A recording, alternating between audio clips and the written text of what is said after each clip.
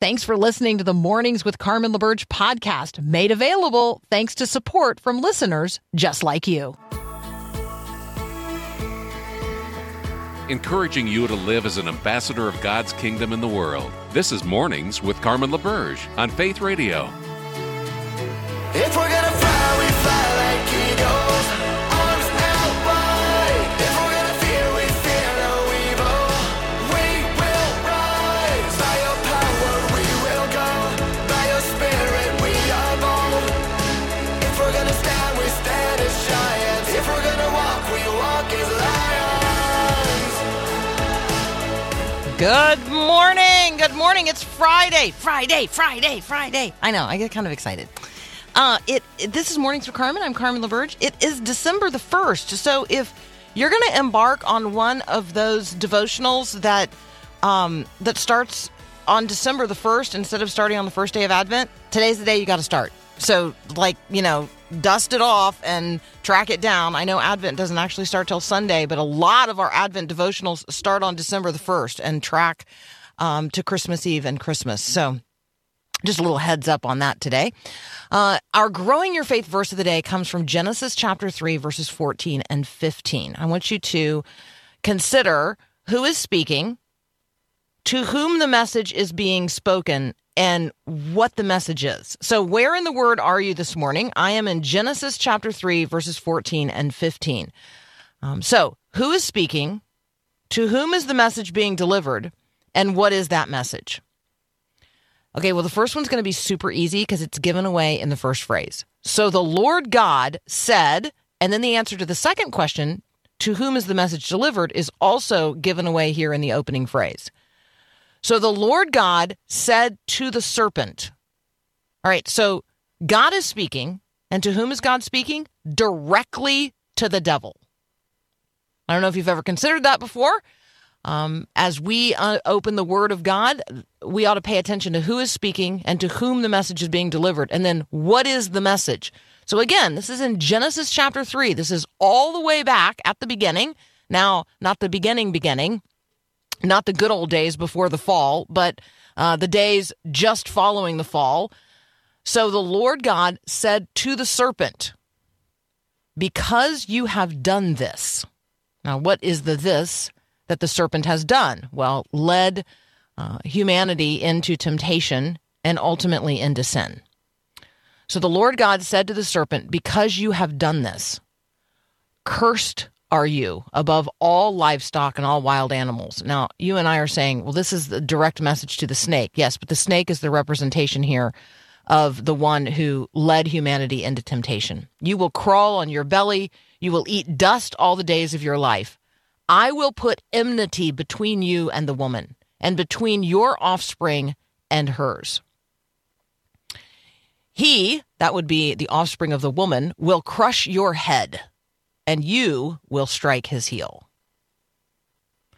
So, who is the he to whom the Lord God is referring in Genesis chapter 3, verse 15? Who is the offspring of the woman to whom God is referring that will crush the head of the devil? Even as the enemy of God, Satan, the devil, will strike his heel.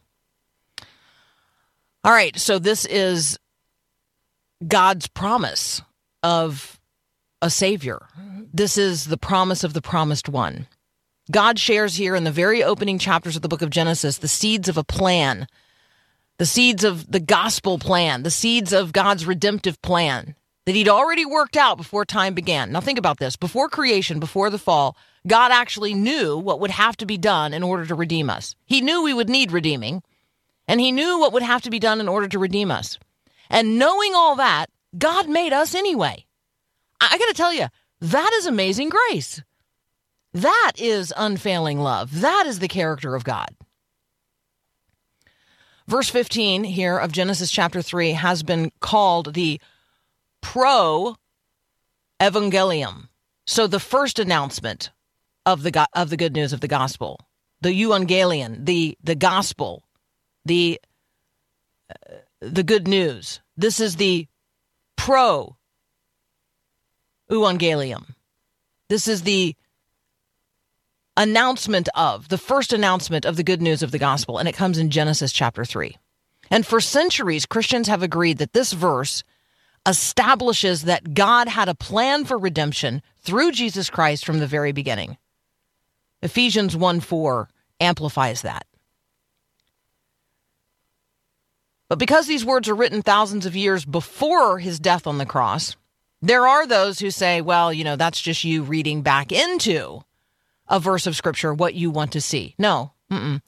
They prove to me that the Lord not only wrote every word of Scripture, but had the end in view from the beginning. He knows the end from the beginning and history as it unfolds in the midst of his sovereign eternal plan. That doesn't say that God controls everything, like in terms of like we're puppets. No.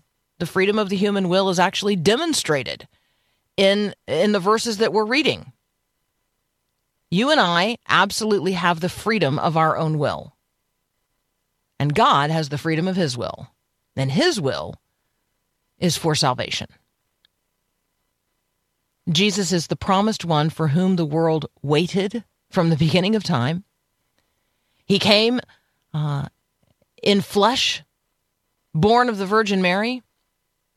He suffered under Pontius Pilate. He was crucified, dead, and buried. He rose again to judge the living and the dead. He's coming again. We have seen his first advent. His name is Jesus. We celebrated at Christmas. And we now await his second advent. He promises that he's coming again. And we now await him with a certain hope. Where in the Word are you today? Encourage you to get into the Word of God and let the Word of God get into you before you get out there into the world that God so loves. Why? Well, because you're going to be greeted today with lots of opportunities to either hold your tongue or speak. And when you speak, we want you to not only speak truth, but to speak truth in love. So we got to prepare ourselves for that. We've got to apprehend the mind of Christ on the matters of the day so that we can walk our faith out into the world that God so loves and do so in ways that honor Jesus. Yes, in our political speech as well. So let's talk about that. Let's talk about politics for people who hate politics, because that's many of you, right? We don't want to talk about politics. We want to put our head in the sand. Yeah, except that we're called to engage as Christians in the reality of the world today and to speak the truth in love in the matters of the day. So Denise Gitsom is going to join us, author of Politics for People Who Hate Politics, How to Engage Without Losing Your Friends or Selling Your Soul. That's up next here on Mornings with Carmen.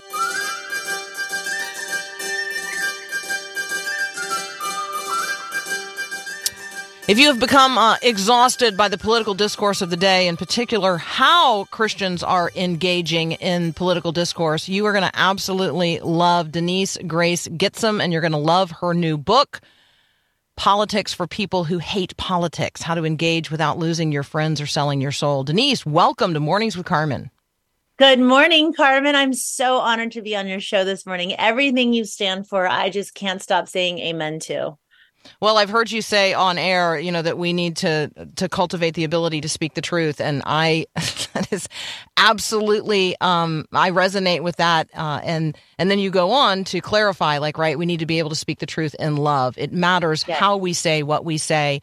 And so we want to be speakers of truth, but we want to do it in a way that honors Jesus. So I couldn't be happier to not only to have you here talking with us today, but to share with folks what you are saying in Politics for People Who Hate Politics. So let's just start there. What motivated you to write this? I suspect that it is you grew weary of watching Christians attack one another in public over political conversations.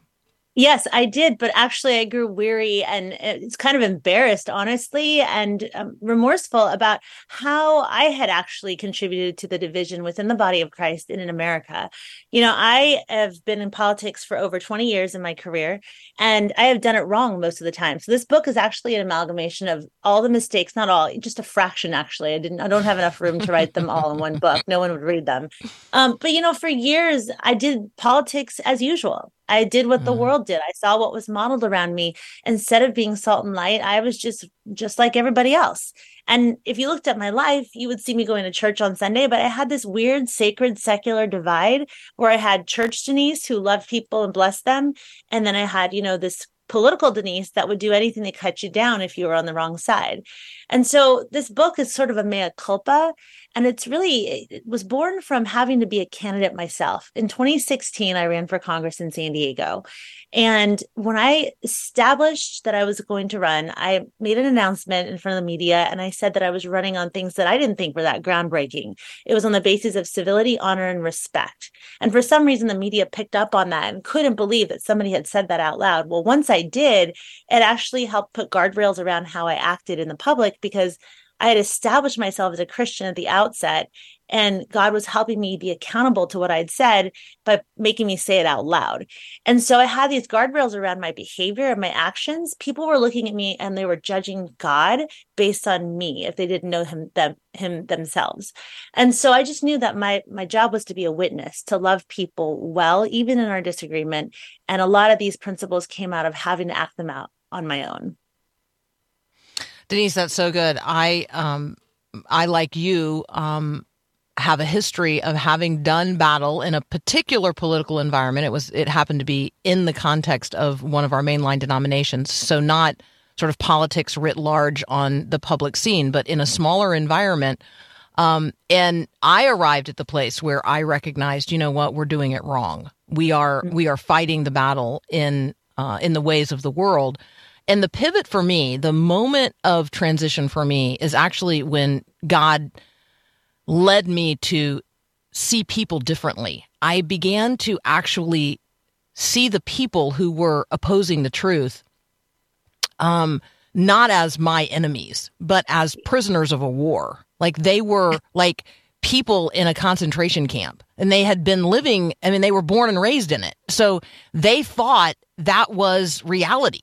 They thought that was good. They thought that was beautiful. They thought, and they couldn't be further from the truth, but they couldn't see themselves. But I could see them in the hands of the enemy. And once that pivot took place for me, and I saw them differently, it radically changed my approach to the conversation. It radically changed my approach to the way in which I believe we have to engage. And that is, as you describe in your book, it is with love. It is, if I want to influence somebody, then I have to love them first.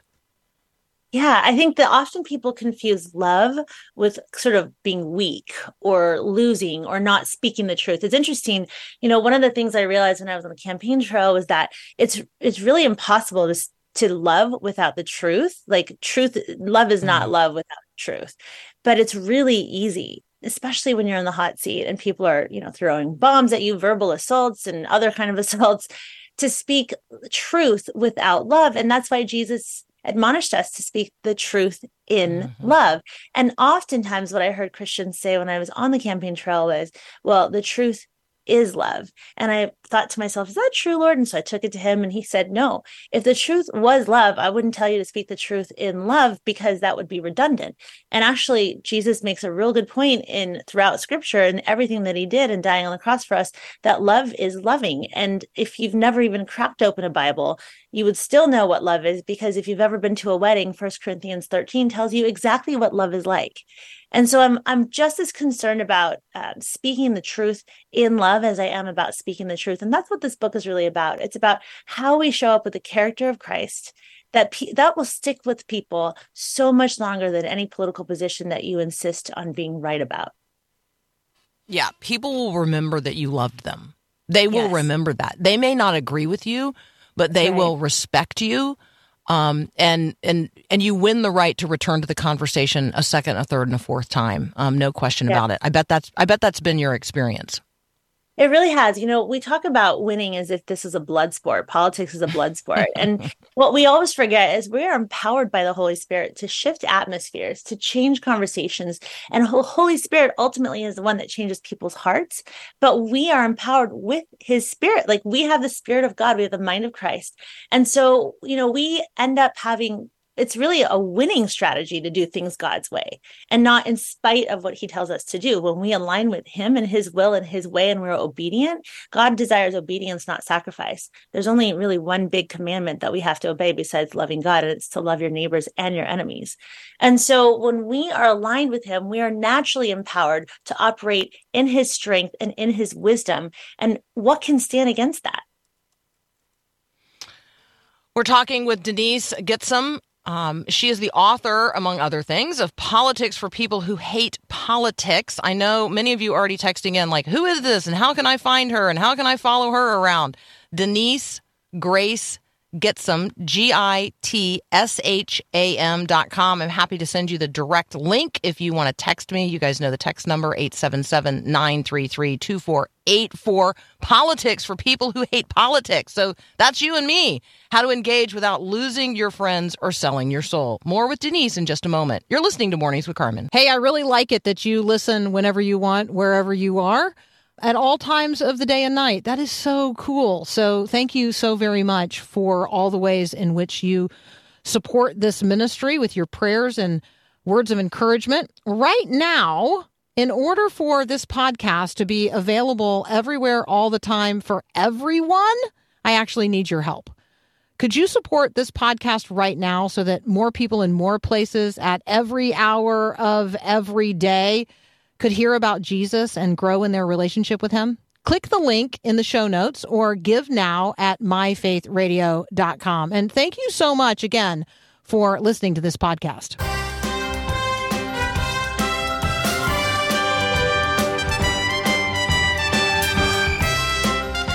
If you've grown fatigued at the political discourse of the day, you recognize that the way in which we have been engaging is broken, and therefore the system itself is broken, and you want to change it from the inside out by engaging in political discourse and in politics in a manner worthy of Christ. That is the message of Politics for People Who Hate Politics. There are lessons in here literally on how to engage. And so we want to, Denise, we want to talk with you about some of those spiritual guardrails that you referred to early in our conversation and that you outline for us in the book. So help us, prevent us from veering to the left or to the right. Like, right, how do we walk the fine line, the narrow path as Christians in the political conversations of the day? I think it's so important to guard our hearts when we engage in politics. That's one of the things I think that the enemy is able to come in and just co-opt our mind and our hearts and change the way we think about people in a way that isn't honoring, because that's what he does. He comes to steal, kill, and destroy. So one of the ways that I personally am susceptible to being poisoned about what I think of others that I disagree with is through the mainstream media. So often, and listen, I say this as a political commentator on a national cable news network, so I try not to be part of the problem. This is always so funny. No, because I do the same thing. I'm like, okay, y'all need to not be like listening to folks in the media, and then I'm like, okay, well, maybe accept me. I am the media. It's totally good. It's good. It's good. Yeah. And we're here to help. You know, it's funny. Before I go on, every time I go on, I'm always the Republican commentator, and there's always a Democrat on the other side. And before I go on, I always ask the Lord to use my mouth to speak hope and life and truth into the situation, whether it's a policy issue or it's about an individual. I don't want to just be like everyone else. I want to bring the word of God, and I want to be in that love. And I want the people that I disagree with to feel that I love them in spite of our disagreement. And that's actually a really important point I want to make. Sorry, this isn't quite answering your question, but we'll come back. Is that, I believe in unity. Scripture has 179 verses on the importance of unity within the body of Christ, but also our efforts to unify with really other Americans. I believe the greatest threat to our country is not something external. It's not China. It's not the Middle East. It's actually how we treat each other and the fact that we don't love each other well. And so I don't believe, however, unity connotes conformity. In fact, nothing could be further from the truth that unity equals conformity. That's what culture tells us. That's how they try to shame us into saying things we don't believe in. But I do think that it's so important that we cling to unity. And one of the ways that I'm better at that is when I eliminate distractions that cause me to think of the person on the other side of the aisle of me as my enemy. And so You know your heart. You know the things that rile you up. You know the things that get you mad and pound on tables. I don't know that that's always going to be the most life-giving thing to fill your mind with. And the other thing I think that we have to do is we have to really be quick to establish at the outset of a conversation what our intentions are in engaging in the conversation. If we establish our motives as telling the truth, speaking the truth in love, and building the other person up and seeking the gold in that other person that we're talking to and disagreeing with, then we have a very different mindset and a heart posture going into the conversation. Sometimes we get in there too fast, right? We're just responding.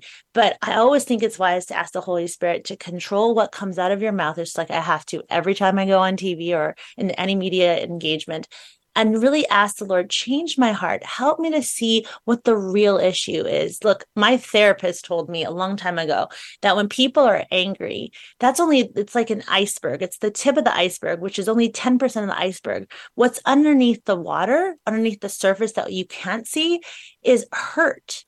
And underneath that is unmet needs. And guess who's really great at meeting unmet needs? Jesus. Jesus is great at that. In fact, he's the only one that can speak to our hearts and our identities and the things that we cling to that we think are, do or die. We must win this battle or we're going to just be in deep trouble. No, Jesus says, I've always got you. I've always got you. I've got a plan for your life. I have, Jeremiah 29:11-13. We all know it. We can recite it from just from our verses from childhood, from Sunday school. And it's true. And so when we bring that spirit into a conversation, when we just know what we're about, we know what we think about the other person, and we can ask the Lord for wisdom into what this person really needs, it's very rarely a confrontation on the issue they're talking about. And that's where we win. Yeah, 100%. It'd be impossible for me to agree with you anymore. I know, that's what I feel about you. 100%. This notion that the battle is, first of all, not mine. It's the battle is already won and the victory belongs to Jesus. If I could enter into conversations in that spirit, and that's one of the things that you talk about as well. And I really appreciate that, not picking up offenses, operating out of the Holy Spirit, not the spirit of the world. Just so many good nuggets throughout your book. And so I want to, again, it's so refreshing.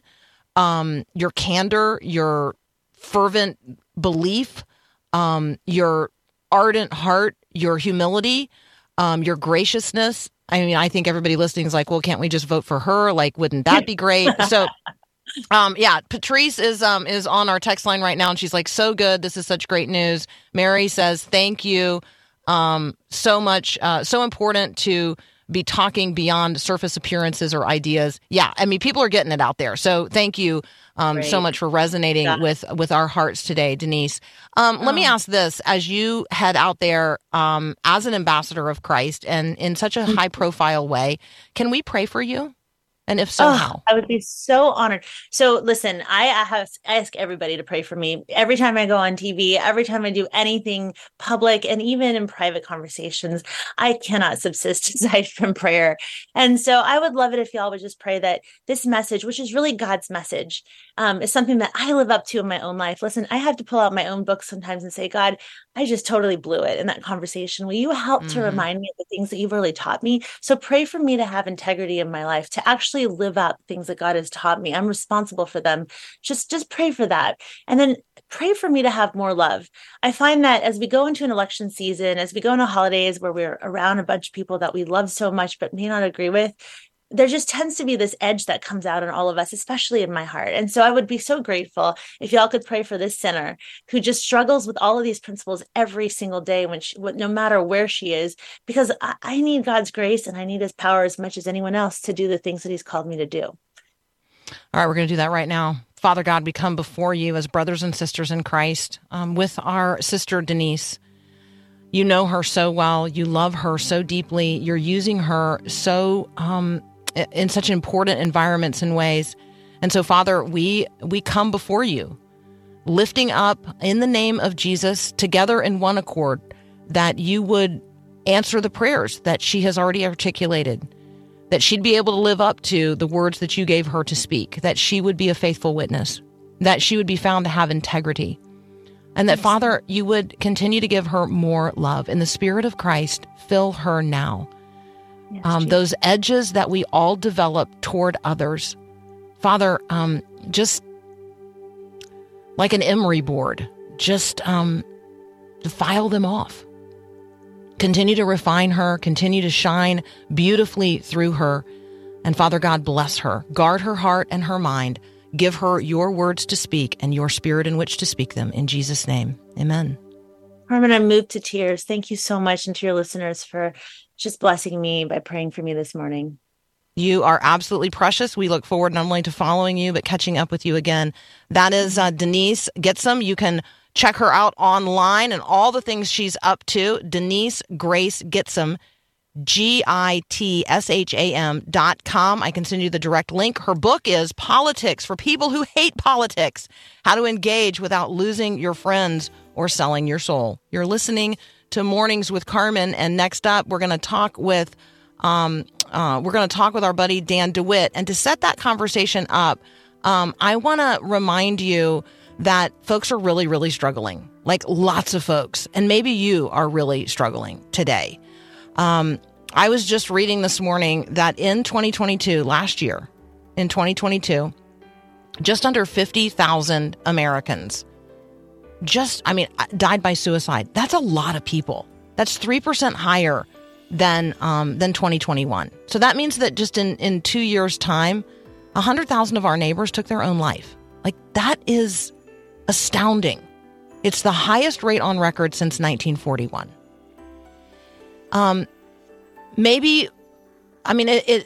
Every single one of those people is precious. I am particularly concerned that suicide is on the rise among women over 25, and the highest rate of increase is among people over 75 years old. And so if you're struggling today, if you are in despair, if you are having suicidal thoughts, I want to remind you that all you have to do is text or call 988. That is the Suicide and Crisis Lifeline. If you're worried about a friend or a loved one, you can also call or text 988 and get some confidential emotional support. For those of you who would be interested in passing along a resource, particularly for younger people, I really appreciate the Hope Line. You can find them at thehopeline.com. They do a really wonderful job talking in real time with those who are struggling, and they do so from a Christian worldview, from a Christian perspective. There is hope. There is hope. Thehopeline.com is a great place to turn as well. Our friend Dan DeWitt has been posting some resources related to, what it looks like to walk in joy even with tear-stained faces. And so I thought we would talk with him today about that as well. You're listening to Mornings with Carmen.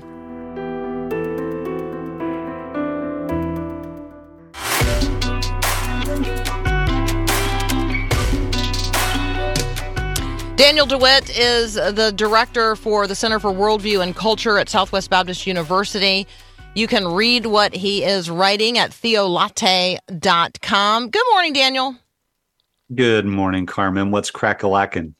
Mm-hmm. I might need a definition of crack-a-lackin'. What's popping? How's it going? Mm-hmm, mm-hmm. But it's just raining, fun, doesn't it? It's raining you need where to say I am. it. You need. I know. What's crack-a-lackin'? There you go. Come on. Mm-hmm. Mm-hmm. I feel like it's good with like cornbread. I feel like crack-a-lackin' is a side item for like cornbread and like the savory kind, not slathered with honey, but like the savory cornbread, sweet yellow cornbread mm-hmm. There that you you go. put in like soup, and it just changes the whole dynamic. So just now you have me, now I'm moving toward the Friday farm report, even though I hadn't scheduled to do that at this point in time.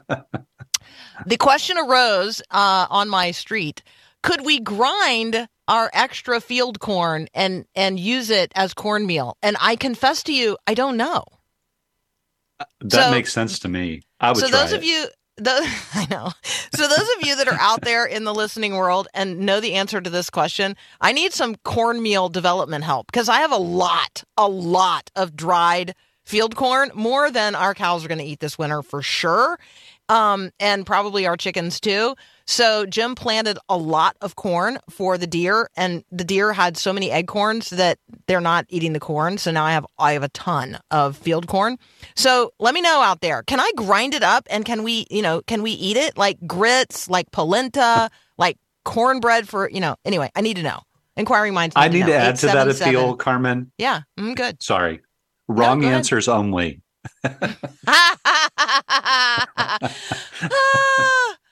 Oh, nice. Okay, good. Oh, all right. Oh, they're rolling in. 877-933-2484. People do know some stuff out there, Daniel. Okay, you have several posts up right now at theolatte.com that I would like to spend some time wandering around in.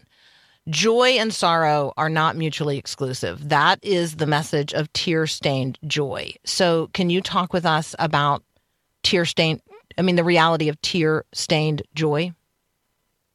Yeah, I wrote that post as a letter, and I really hoped to. I've written a few posts over the last week, just being mindful of, as you mentioned before, kind of what we're all going through. I think that sometimes we think that, when we think of mental health struggles, that we think someone might have met with a therapist and have some title for what they're dealing with. And so they're kind of, they're dealing with something in a way that we might not be. But the truth is we're all dealing with stuff. And so I wanted to write some things to say, hey, we're all in this together, but also to maybe offer some encouragement. And I had a good friend tell me recently, like, avoid the word fix, because sometimes I'll say that, like, this fixed this or that. And those are the kind of things that are good reminders, and I have to remind myself of. So even in writing this, my hope was to express something from my own soul, but in a way that could be helpful to others. So when it comes to tear-stained joy, it has taken me so long to learn that the goal of life can't be just to avoid the tears and seek the joy, that they're not mutually exclusive, that they come together, that it's a mixed package. And I think that hoping to seek the one and avoid the other is really the worst kind of thinking, because that's not how life is ever going to come to us. And so if you think of the things that bring you joy, your faith, your family, your friends, think about how much of a mixed package all those things are. From the doubts with your faith, from disappointments in your faith, to, man, let's talk about family trauma. Like, that's a real thing. And then even our friends, our best of friends. If you've ever overestimated a friendship, you know how painful that is. But we can't run from all the pain. We have to embrace the mixed bag of joy and pain. And as I read through the Psalms, I'm reminded that the psalmist is constantly speaking of a tear-stained joy.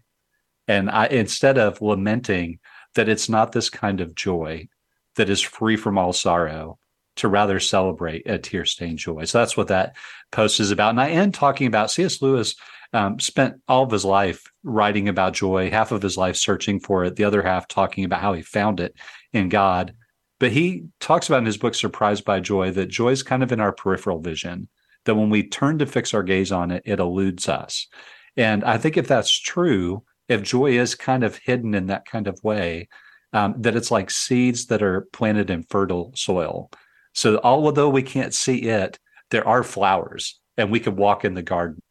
And it's my prayer that even during a hard time, that you'll be surprised by joy.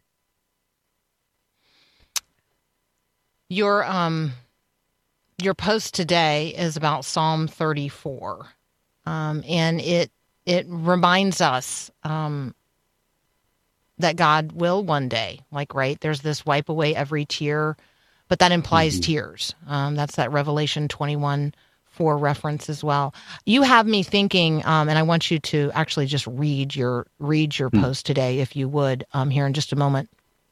But you had me thinking, okay, so these families who are receiving back their hostages, that is tear-stained joy.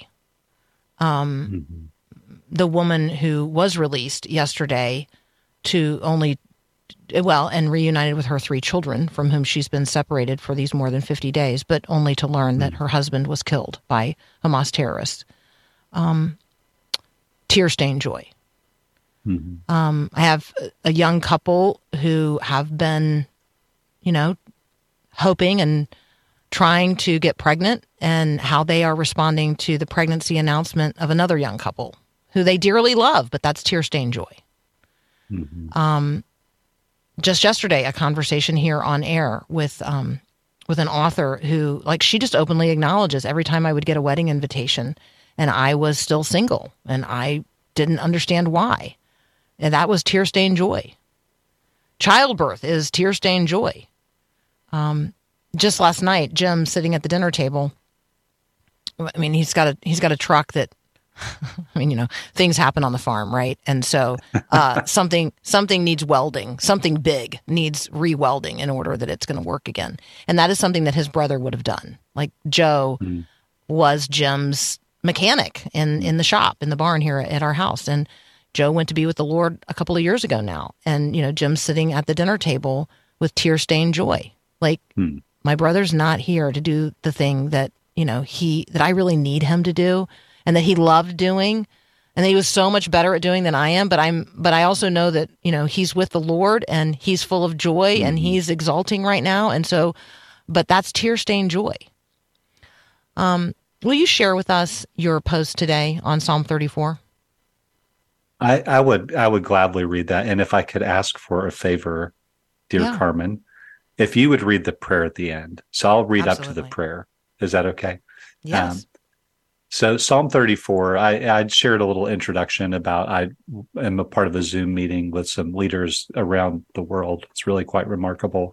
An organization called Scholar Leaders. And I'm always so blessed when I get to meet with them. And yesterday I was asked to read scripture. And so this is the scripture I read for them yesterday. And I thought it went very well with what we're talking about this morning. And then I have included a poem, and then I'll let you read the prayer that I wrote out this morning. Psalm 34. I will bless the Lord at all times. His praise shall continually be in my mouth. My soul makes its boast in the Lord. Let the humble hear and be glad. Oh, magnify the Lord with me, and let us exalt his name together. I sought the Lord, and he answered me and delivered me from all my fears. Those who look to him are radiant, and their faces shall never be ashamed. This poor man cried, and the Lord heard him and saved him out of all of his troubles. The angel of the Lord encamps around those who fear him and delivers them. Oh, taste and see that the Lord is good. Blessed is the man who takes refuge in him. Oh, fear the Lord, you his saints, for those who fear him have no lack. The young lions suffer want and hunger, but those who seek the Lord lack no good thing. Come, O children, and listen to me. I will teach you the fear of the Lord. What man is there who desires life and loves many days, that he may see good? Keep your tongue from evil and your lips from speaking deceit. Turn away from evil and do good. Seek peace and pursue it. The eyes of the Lord are toward the righteous, and his ears toward their cry. The face of the Lord is against those who do evil, to cut off the memory of them from the earth. When the righteous cry for help, the Lord hears and delivers them out of all their troubles.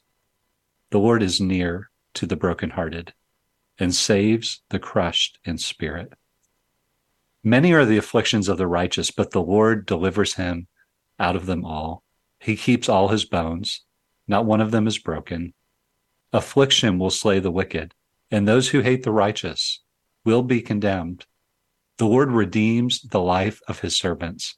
None of those who take refuge in him will be condemned. I included a short poem by Francis Thompson that I think he's the author of The Hound of Heaven, a great poem that's long. This is short, and I felt like it paired nicely. Francis Thompson writes, the poem is Envoy. Go songs, for ended is our brief, sweet play. Go children of swift joy and tardy sorrow. And some are sung, and that was yesterday. And some unsung, and that may be tomorrow. Go forth, and if it be o'er stony way, old joy can lend what newer grief must borrow. And it was sweet, and that was yesterday. And sweet as sweet though purchased with sorrow. Go songs, and come not back from your far away. And if men ask you why you smile and sorrow, tell them you grieve, for your hearts know today. Tell them you smile, for your eyes know tomorrow. Dear Father, in our pain, please help us feel your presence, knowing we're never truly alone. In our grief, please surprise us with moments of joy, so sadness isn't the only voice we hear. In our doubts, please help our minds to know your love. In our frailty, please protect our hearts from being undone by fear. And in all our days until that day, please remind us there is so much more, because you are the giver of life, the author and completer of our salvation. Amen. You're listening to Mornings with Carmen. We'll return to our conversation with Daniel DeWitt in just a moment. Feelings, nothing more than feelings. I mean, seriously, if all we had was nothing more than feelings, we would just be lost in a sea of mush. Hello, friend. I'm sure you have noticed by now that feelings are a terrible barometer of the truth. Our feelings are affected by the weather, world events, what we ate last night, whether or not someone we like or love texted or tagged us in a social post, how badly someone else sings. Yeah. So if you're feeling lonely right now, I want you to ask yourself, am I really ever truly alone? Of course not. As a follower of Christ, Jesus promises to be with you always. He's literally with you right now, in the thick of it, in the midst of whatever circumstances you're dealing with in your life. So I want to be a source of hope and encouragement to you today. If you are struggling to make it, even just to the next moment, if you're feeling lonely, text the word hope to 877-933-2484.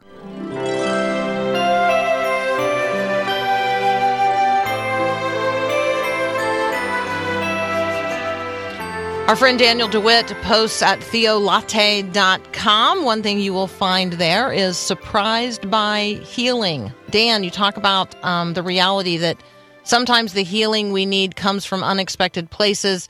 You talk joyfully about your introduction to one particular product. I'll let you tell the story. Can I just read a little bit of it? Would that be okay?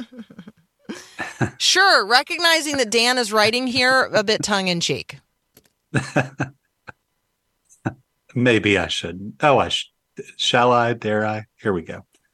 I came down with a nasty head cold a couple weeks ago while speaking at a conference in Detroit.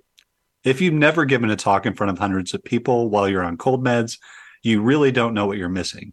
While it might sound fun, I can promise you it's not. I'm such a middle schooler, Carmen. So I'm just going to skip ahead. I got airborne. I was told to get airborne. It took me quite a while. Eventually he got airborne. Yeah. He didn't know, and then he didn't read the directions. And so let's just for just a moment, if you don't read the directions, then you don't know that you're supposed to put it in water. And then Dan, what happens when you actually do follow the directions? If you don't know what airborne is, it's like tablets, and they're about the circumference of a quarter and about as thick as like 4 quarters. So having not read the directions, because I'm not a nerd, one should not chew it up, and one should not try to swallow it whole. Yes, nor should one snort. Well, yeah. It. So yeah. Well, that's what I was thinking, because I thought that would help, because that's where the problem. Fortunately, other people intervened and told you to put it in water. You're keeping me on track here, Carmen. You're so good at that. Yes, I am. So when you put it in a cup of water, I freaked out. I had no category. My cup started shaking, and the water started boiling, and it turned like this frothy, or it was like you could hear, it was loud. And then this little alien climbed out of the orange froth with a shop vac and offered to clean out my nose. So, and that's a true story. Except for the alien except for part. except for the alien. So it ended up being really good. I'm now addicted to them, and they're great. You should try them. I think they come in different flavors. I've only tried orange. But the point of my post, which I have a couple posts that are kind of more humor than anything, but I try to make a point at the end. And the point of this one is that sometimes healing doesn't come to us packaged the way we would expect it. And I might add to that, we don't also always know exactly how to receive the healing. There's not always directions with those, or maybe we don't read them. And so my hope for anyone listening today would be to be open to healing coming to you from different people that you might not anticipate. And I include a paragraph, a dear friend of mine, and I share this with a sense of personal pain, because it's a dear friend who went through a dark time and I wasn't there for them. And so, sorry. So that's part of the story that I didn't put in the article, but I'm giving you here because, this is more convenient apparently. But they shared that during that time, a dark season in their life, they were really surprised by the people who showed up, and it wasn't the people they would expect. And what I would hope for anyone who is kind of in that spot today, or has been, or whatever it is, that you'd be open to being surprised by the people who might help you, and that you would receive it, because we all need to help each other. And I included the verse, and I'll conclude with this. In 2 Thessalonians 3:16, Paul writes, "Now may the Lord of peace himself give you peace at all times, in all ways. The Lord be with you." I think that we have all been the person who avoided a friend in the midst of something. We recognize that in ourselves, and so you're not alone in that. I think the acknowledgement of it is really really important. We earlier this week, we talked with Gary Miracle, and if you don't know his story, Dan, you would appreciate him. And one of the things that he didn't share here on air, but several of our listeners picked up on, is that after he experienced this incredible life-changing trauma, he got an infection, and it resulted in being in an induced coma. And during that period of time, doctors determined, he was 39 years old, doctors determined that they needed to remove all of his extremities in order to preserve his life. And so his family had to make that decision. And so his wife was a part of that. But then subsequently she left him. And he didn't share that part of his story here on air. But if you could imagine all the help that you would need as a person who no longer has their arms or their legs, and then the one person in your life who you thought, would be there forever and ever, like that's just not something that's just not a life that she could live. So who walks out and who walks in really struck me as a part of this particular piece. And so I wanted to thank you for that today, and clarifying that calling in each of our lives, that, let's be the people who when called, press in and walk in. And then let's also, as people who need help, let's be willing to receive the help God sends in whatever form he sends it. I think that's part of the message here. So sometimes the healing that we need does come from very unexpected places. So thank you so much for that. That's our friend Daniel DeWitt. You can find him and what we talked about today at theolatte.com. We've got another hour together next. We are going to get an update on what is going on in the Middle East. As I told you yesterday, as I anticipated yesterday, the temporary truce between Israel and Hamas has ended, and what we would call kinetic warfare has resumed. And so we're going to be praying for the peace of Jerusalem. Yes, there will also be a Friday Farm Report and a conversation with our friend Adam Holtz. So all of that up next. And yes, those of you who've been wondering, Kim Dolan-Leto is going to be back as well. Have you lost your glow? We're going to talk about how to get it back. Thanks for listening to Mornings with Carmen LaBerge. Podcasts like this are available because of your support.